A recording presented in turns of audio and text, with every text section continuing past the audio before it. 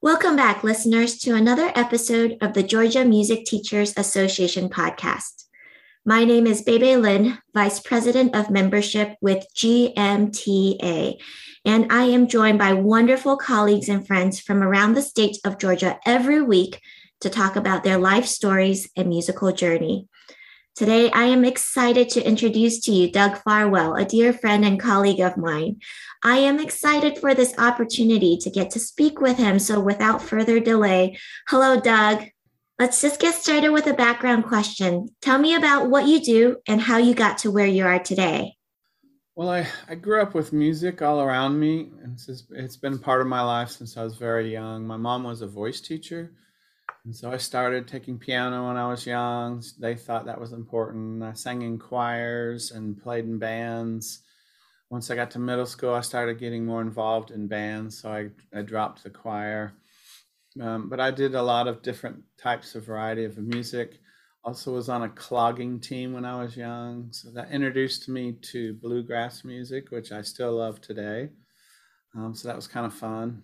I have 3 degrees in music and trombone performance, one from North Carolina School of the Arts, master's from State University of Stony Brook, and my doctorate from the University of Illinois in Champaign-Urbana. And tell everyone about what you do now. So I teach at Valdosta State University here with Dr. Lin, and I've been teaching here for 29 years, so a long time. I took a break after my first 2 years to go get my doctorate, but then I came back. So I actually was here, left, and then came back. And so I teach trombone predominantly, but I've taught other classes over the years. You also work very closely with the symphony. Can you tell us a little bit about that? Yes, since 2009, I've been the executive director of the orchestra. So I manage and run the orchestra it's the Valdosta Symphony Orchestra. So it's a combination of a regional orchestra and community orchestra, as well as being a component of our music program here at VSU. So our faculty and students are involved too. Yeah, I loved hearing the beginnings of your story. I had no idea that you played piano at the beginning. At what point did you let go of piano or stop playing piano? Or do you still play? I can still play all my chords and progressions, which I had to learn in class piano in college. I can play chords and things, certainly scales and chords and things, but I stopped probably in middle school because I started getting really busy. I was also involved in sports, and so I was in multiple bands and choir, and so I just kind of let it go then as I got more involved in trombone and practicing the trombone. Yeah, you hinted at it earlier. What was your family's relationship with music like? I know that even right now you have a very musical family. Yes, my mom taught voice, so we always had singers in the house, and I grew up listening to opera and art songs. I was in the Cincinnati Summer Opera with Beverly Sills when I was 6 in La Boheme, and I sang in a couple operas when I was in high school, as part of the chorus or something. So I was involved in that, and then my father was a reviewer for Opera News. So we got to go to operas for free. So we'd go to Knoxville Opera, Charlotte Opera, and every summer we'd go to the Spoleto Festival. And so I got to see things like the Flying Dutchman live, and we would get nice tickets to go see chamber music, the whole thing at Spoleto Festival. So that was fun. We did that every summer. Wow, that's incredible. What an incredible treat. Yeah, it was a wonderful experience to hear all that great music. So let's back up and let's talk about your teachers. Do you have a favorite memory of your teachers that you can share? I went to University of Illinois, my first year of my doctorate to study with Robert Gray, who's kind of a legendary teacher, was there 40 years. And unfortunately, my first year there was his last year, so I only got to work with him a year. But I learned a lot of things. And one day early in the lessons, it was September, I asked him, how long should I work on lip slurs, or what should I do about that? And he paused for a second, and he said, look out the window. And I didn't really understand what looking out the window had to do with lip slurs, but I was about to get a lesson I've never forgotten. So he said, look out the window, see the leaves on the trees? He said, one day they'll start to change colors. and then they'll fall from the tree, and then the snow will come, and then eventually the leaves will come back to the trees. That's all he said. And this was early on in our lesson. So it took a second or two, and I was just silent, and I realized that I just had gotten a lesson from, I felt like I was with Master Yoda. And his point was that lip slurs needed to be part of my daily life for the rest of my life. And it was just part of my journey. And that was just an integral part of playing trombone every day. And I got that message loud and clear. Since that moment, every day of my life, I've played lip slurs. That's what I was going to ask, even up to today. Still today. Wow, that's amazing. So let's also continue just staying in your student days. Do you remember what piece from your musical studies as a child got you hooked on music? I think just because I had so much voice music in my life early. So my first memory of a piece was Richard Strauss's Four Last Songs. I would listen to that over and over, and I could hum all four songs. I couldn't pronounce the German, but I could hum along with the singers when I was in the 6th grade. That piece had an amazing impact on me. I was really fortunate because I am the executive director. I get to guide the music we play with the Valhalla Symphony. So we played that about 4 years ago. So I got to be on stage and play it. And with Christina Brewer, who sang her 100th performance of that piece with us at the Valhalla Symphony. So that was really special, and I was happy I got to play it, and because it was such a favorite. I arranged it for trombone choir too. I've had my trombone choir play it. Wow, that's great. Sounds very personal and moving. Tell me about what practicing was like for you as a child. Did your parents have to force you to do it, or were you self-motivated? I think early on when I started piano, we had a regular time where we would practice. I think that was important. Probably there was some forcing there as I was practicing because I wanted to go outside and play. We used to do that when I was young. But I practiced, I understood that was an important part of my life was practicing. And so I knew that I had to do that. And then when I got in older, in high school, then I got motivated. I was able to study with two different really great musicians and teachers. And so they kind of inspired me to practice and get better. And then I was in Texas in high school. And Texas is a super hyper competitive state for everything music. And so they expected you to, if we were going to be in the wind ensemble, we had to take private lessons. That was a requirement. So I took private lessons, and I was practicing to make all-state band and solo and ensemble competitions and things. So I did that quite a bit when I was in high school. So I practiced pretty regularly then in high school. I'm just curious, since it sounds like your family was a very musical family and very involved in professional music making, was there ever a point in your life where you consciously decided that you wanted to be a musician, or was it just something that was always kind of a given in the background, like Doug is going to grow up and be a musician? No, I think it was in high school. My parents were very supportive. My dad taught English at a college and university.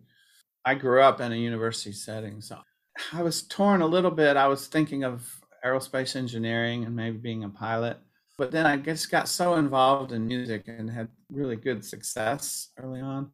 Kind of about my junior year in high school, I realized that there's no way I could not have music as part of my life. That's when I decided I wanted to go the music route. And so from then on, I just knew that I would give music a try, but I always wanted to teach in college. I knew that's what my goal was. And so I wanted to play as much as possible and develop so I could be a good musician and have opportunities to play. But I knew that teaching was my ultimate goal. So I knew I was going to get a doctorate when I was in high school. Wow. Yeah. So that kind of leads very seamlessly into the next question. And let me know if you've already answered it. But why are you a musician and teacher? Was there someone who was particularly influential in guiding you to this path? Again, I think a lot of it would be my family, probably my mom, and then my dad a little. And I just think music makes me happy. It's part of who I am. So it's hard for me to see myself without music, like without the trombone in my hand. I can't really see myself apart from that.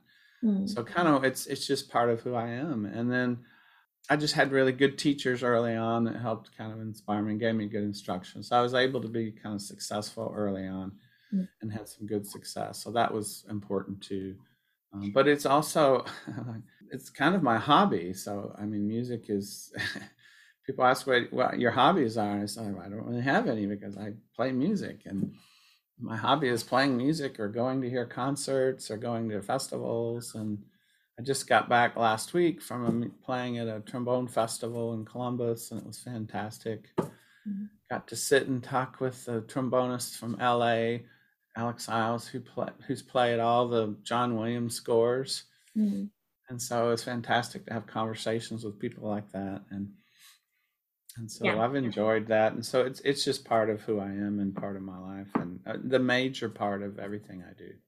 Yeah, it's remarkable because you're such a supportive colleague. You're at just about every concert there is in the area and certainly at school. So you obviously love it. Yes, I do. What are some of your favorite memories as a teacher? I think one of my favorite things is seeing students graduate. I've had a lot of first generation students, and at our school here, we have students with a really wide background, but many of them come from, single family homes, and so they really have to struggle to pay for school and get through school. So it's been really rewarding for me to see those students get through. I had one student that graduated last year with his MAT in music, and he got a job teaching at elementary school. It took him 8 years to get through school. He had all kinds of issues and problems, but he told me his first year of teaching, he made more that year than his parents have made in their lifetime. Wow. Well, than his grandmother had made in his lifetime. He didn't really have other parents around. So that was, those kind of stories are really empowering and rewarding. And I've also enjoyed my student success in like competitions and things too. So I had a national winner of the MTNA solo brass competition in high school division, and I've had multiple state winners of that as well. I've also had students win international trombone solo festival competitions as well as others across the country. So that's been fun to see students have success winning competitions and things. Yeah, that's an interesting thought. Earlier while you're talking about your own background, you talk about encountering success as a young musician and that being a propeller, encouraging you to continue going. How important is it, do you think, as a teacher, for us to establish moments of success for our students, especially early on? Is it possible for a student to remain interested in music without encountering those moments of success? I suppose if someone is just really talented and there's just an innate talent, they're going to rise to the top regardless of their situation almost. But all the students that I've known and all the musicians that I've known, and I've met a lot of very famous musicians over my lifetime, they all have had triggers or things that propelled them forward, I think. And like winning a competition or something was a big part of their life. So I think it's really important that students have goals and that they're working toward something. And I think if students are working toward a goal, and maybe that's just playing for the local piano festival, thing is so that they get on stage in front of people. But the important part of that is they're working towards a goal and they're developing and getting comfortable playing in front of people. Whether that's a solo or an ensemble setting, you're still on stage, you're playing in front of people, and you get used to being in front of people. And so if you're not in a group or you're not playing for competition, maybe you don't get that opportunity to be in front of people. And the other thing is too, I've always felt it's great for students to get feedback from other people. I always want my students to hear from other teachers. I really enjoy it when they get to have lessons with other teachers because they get sometimes if they say the exact same thing that I tell them, but they say it in a different way, and they're like, "Oh, yeah, that's kind of what you've been telling me the last 3 years." Like, yes. Now then they believe it when the principal in New York Phil tells them the same thing, right? But Mhm. it's great to get feedback and they get new ideas maybe from different people. But I think having goals is incredibly important to develop some sort of pathway towards success. Hmm. So we've talked about setting goals for students or having students set goals for themselves. What kind of goals do you set for yourself? For me, it's balancing my time. Early on, when I had two daughters, so it was finding time to spend with them and being very busy teaching and performing. Now it's really just finding balance of time where I can practice. I can still practice and stay active as a musician. I have 8 orchestra performances scheduled next year. So the other part of my life now, being an older teacher, and the backside of my life, I suppose, is just staying healthy. So doing things that can keep me healthy so I can continue to play. It's playing trombone is a very physical activity. It takes a lot of there's some just it's the weight of the instrument itself takes some strength just to hold it.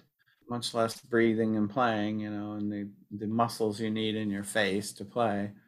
So, really for me, it's about staying healthy and finding new music that can inspire me to practice and learn new things. And that's what I do. Yeah, pardon my ignorance, but is there like a average age that trombonists reach to where playing trombone becomes difficult or even impossible? Not really. It's something that you can do for a long time. So Jay Friedman is still the principal trombonist of the Chicago Symphony. He started in 1959 when he Wow. was like 21 or something. So he's pushing 80, I think. So he's still playing. So now Okay. he's gonna retire any day now. But yeah, as long as you stay healthy and you don't have any physical problem, they're playing, depending on what you're playing, some people will move from like a principal position to like second position maybe when they get older because they just don't have the stamina for the principal parts. But you can play for a long time. There's lots of orchestra musicians that have played 30, 40 years, Mhm. even in the brass world. Bud Herseth was the principal trumpet at Chicago Symphony. He played well into his 70s before he retired. So that's pretty common. It's hard on brass players, though. It's not as common for brass players to last that long because they do give out. The lips give out. But if Yeah. you keep them in shape, they can last for a long time. It's about overall health, I think. Okay. Yeah. What would you say is the balance between talent and work ethic when it comes to determining success in a student? I don't really believe there's a balance so much. I think that everyone has potential and you have to develop the students so that they can continue to develop and grow and learn. Certainly, there's some students that are more talented than others, but talent can only take you so far. And what I've noticed from the best musicians in the world is they all work really hard at their Mm. craft. When we bring in international soloists to come here with the Valdosta Symphony, they're some of the best young talents or even people that have been performing around the world. But the first question they ask me is, where can they practice? They want a practice space. And they practice almost the whole time they're here. So they're not here to visit Valdosta. They go from their hotel to the practice room to the rehearsal. Yeah. And that's what they do while they're here. So I think part of it is just, continuing to develop and find ways to do that. And then also kind of the other important thing I think for teachers is you take students where they are and then you bring them along, right? So I think some teachers make a mistake that, you have to be at a certain level or you can't possibly learn or play. And Mm. that's not really true. I mean, everybody has a potential to learn and be a musician. Yeah, speaking of guest artists at VSO, I remember during my first year at Valdosta, I was in charge of driving Rachel Chung, our guest pianist for the Valdosta Symphony around. And so we had some interesting conversations in the car. And I was asking her what she was going to do after she returned home to Hong Kong. And she said, oh, she has to, learn another recital program for an Asia tour and then learn another recital program for another North America tour. So it just sounded like her schedule was very busy. And at one point, I asked Rachel, I said, how do you manage the stress? And she went silent for a couple of seconds and she thought about it. And she said, I manage my stress by practicing. Yeah. And so I was like, so you manage the stress of your work by working more? And she's like, yeah, it keeps the stress at bay. It keeps the anxiety at bay. And it was brilliant. It was like a light bulb moment to me. And it made me realize, yeah, it does. When we think about how much we have to do, it can overwhelm us. But if we start working away at it, then it can actually relieve some of the anxiety. And so you are right. Our guest artists are incredibly hardworking. Well, and I always feel, I have a lot of different stressors in my life too. I was an administrator for a long time. And so I always felt at peace and at home when I was play trombone and practice trombone. That was where I felt at peace. Mm. So, yeah. Yeah, that's beautiful. What advice do you have for parents who have children taking lessons? How can they encourage and help them to succeed? They need to get them to recitals, concerts. They must listen to music, and they must learn that listening to good music and a variety of music is super important, right? The problem with young students that want to be classical musicians, whether it's trumpet or trombone, is they've never heard a good sound on a trombone, or they've never heard a great piano playing, right? Mm-hmm. So they need to hear good music, and they need to listen. Listening should be a 50-50 ratio with practicing. So they should listen as much as they practice. One of my most successful students I ever had here was Chris Crenshaw, and he went to Juilliard from here to get his master's in jazz studies. He's from Thompson, Georgia, a little town outside of Augusta. Never had a lesson before he came here, but he was super talented. But he's playing with Wynton Marsalis in the Lincoln Jazz Orchestra now. So he's in one of the premier ensembles in the world and travels with them all over the world. But I never saw him on campus ever in 4 years without headphones on, listening to music. Wow. Going to classes, in between classes, he was listening to music. I actually have no memory of him without a headset on.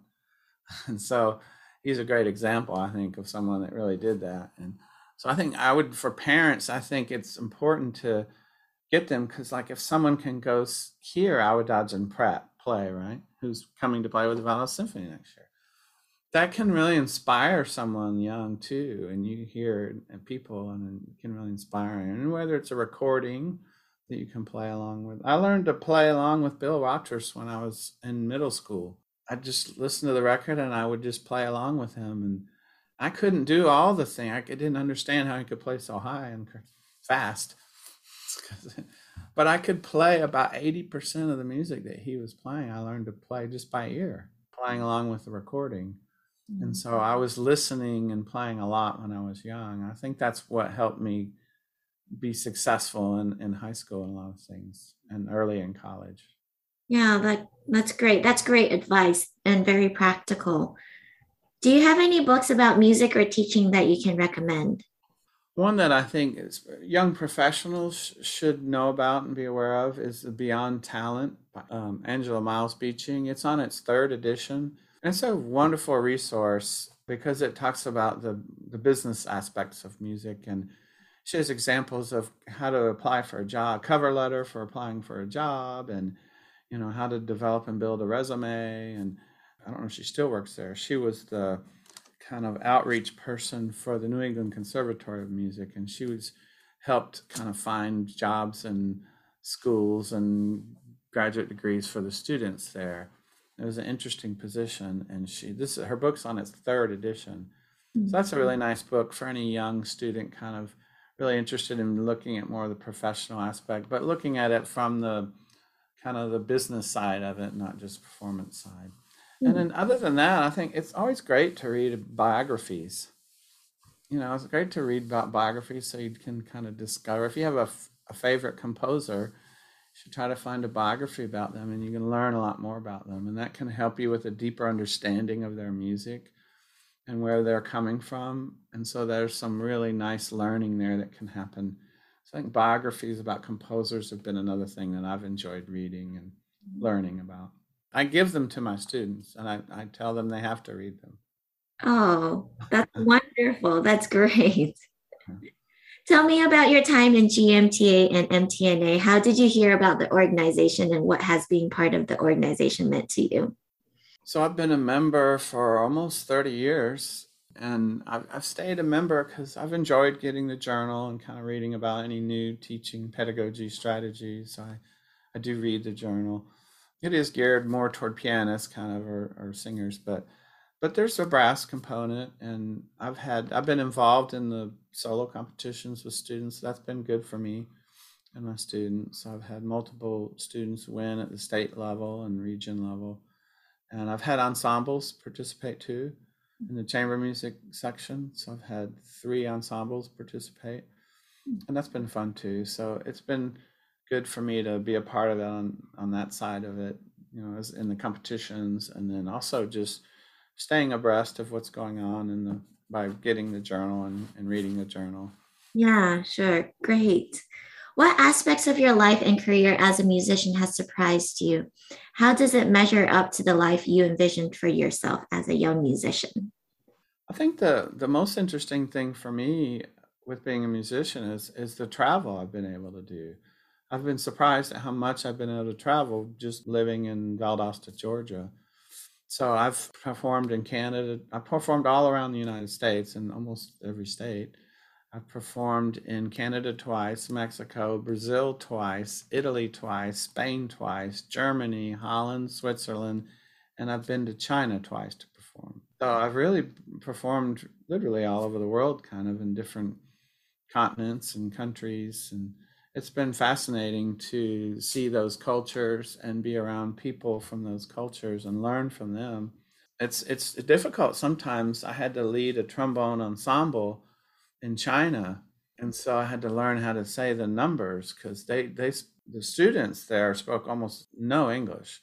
And so there was an interpreter there to help me, but I had to learn how to communicate to them using musical language, and I learned how to say numbers and things. But so I led a trombone choir, a Chinese trombone choir Hmm. of students and young professionals. They played in military bands and things, and a couple that played in orchestras.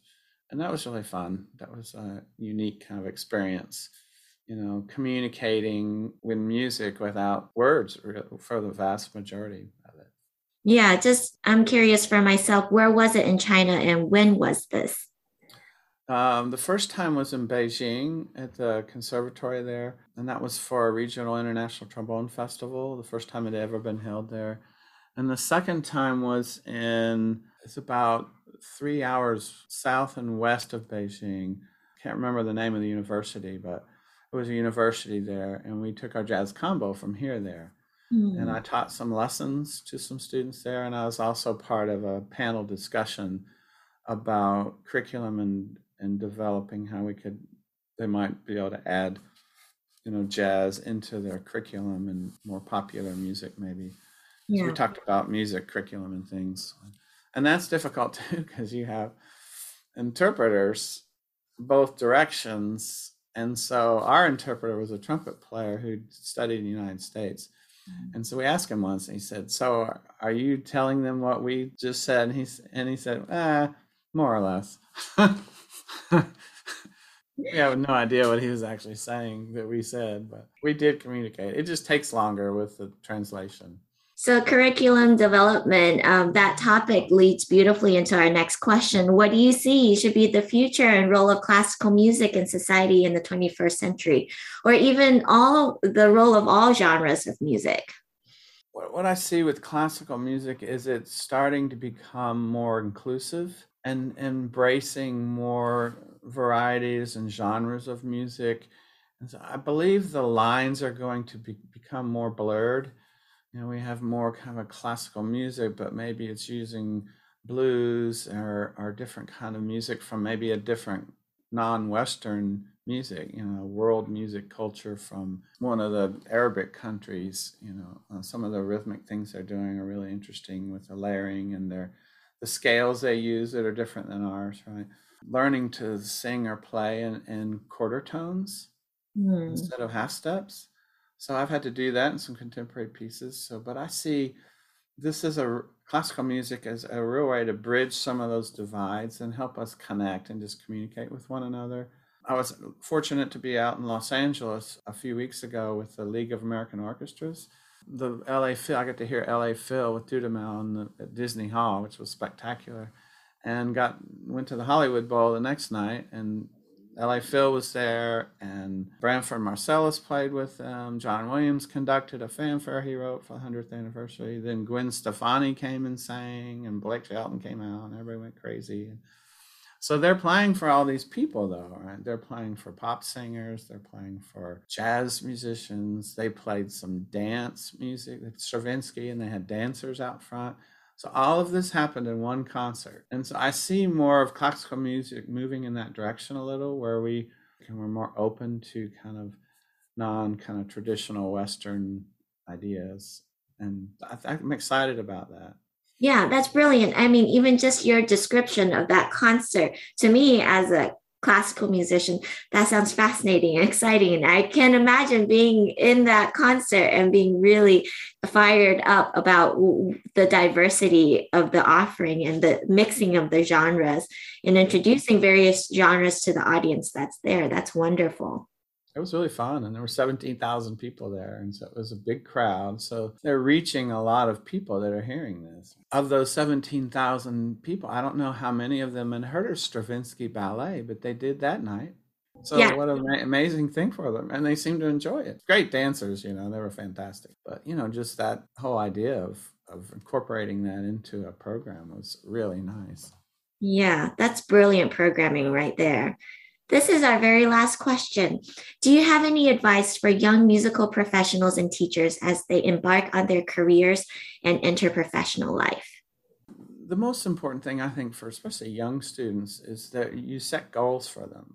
Some goals that are easily reachable, but will take just some work, but then some that are beyond their grasp. So I think we can never underestimate what students are capable of doing. I think that's a lot of teachers do that, and I see that we don't really think that a student can play a certain piece or a certain level, and we kind of, with our own biases maybe about that student or person, think that they're not capable of doing something. But I think we have to, work really hard not to do that, so that we give students the opportunity to really just thrive and blossom. But that means we have to move them forward, and we have to make them learn things that they can't do now, but a year from now, then they look back and all of a sudden they can do those things. And sometimes they're surprised by that. Mm-hmm. And then you don't talk about it a lot. You just tell them this is what you need to learn to do, and then they can do it. So setting goals, both short-term and long-term goals for students, are really important. You as a teacher should model and make sure that your students are always treating everyone with kindness. So that's something that I've noticed with all the really wonderful, great musicians I've had the opportunity to be around. They're all super nice people, and you enjoy just being around them, right? And like your time just driving Rachel around, right? You learn amazing things from them sometimes, and they're just good people. Mm-hmm. And so it's nice I think that's something we have to almost teach our students too. How do you communicate with each other? How do you talk about, how can you give a critique of someone's playing and it still be positive and reinforcing, rather than just all negative and like, you sound horrible, you can't do that. So we have to train them how to talk to one another, I think, and how to treat them with kindness. And because their peers are going to be the ones that they associate with for a very long time. And the music business is a really small world. I rarely ever go to any place in the country where someone doesn't know either me or someone that I studied with, or one of my friends. An example of that is I went to the national championship game of the Blazers football team in Dallas, and one of my students went, Oscar De La Rosa, went to go see he's not in the marching band, but he went, he thought it'd be fun to go see the band. And I said, well, okay, if you're going to be in Dallas, you should have a lesson with the principal trombonist of the Dallas Symphony, Barry Hearn. He just won the job like 2 years ago or 3 years ago. But he went to two of my schools and he played solo with a quartet I was with. And so when we were on tour, he played a solo with us twice. So I was able to hang around him, and I would play with our group, played in the Army band in Washington, with the Army band in Washington, D.C., and he played in that group for a while. So I called him up and said, hey, would you give my student a lesson? And he's teaching at SMU now. And so he said, sure, just have him call me and come over to the house. He gave him like a 2.5-hour lesson. And SMU is now one of the schools he's looking at next year. Wow. But, I always thought very fondly of Barry, and, we had a good relationship. And so he was happy to help do that for my student. I think in part because we've had a good relationship. I didn't spend a lot of time with him, but he knew me and we were acquaintances and friends, I suppose you could say. And then 2 weeks from now, I play at the International Trombone Festival in Arkansas, and the Dallas Symphony section is going to be the orchestra section there. So I'll get to see him and hang out with him some. Yeah. So that'll be fun. Yeah, I think we've all experienced it, how small the musical world is. And I think the longer we stay in it, the smaller it feels, smaller it becomes. Yeah, so that's excellent advice for young professionals.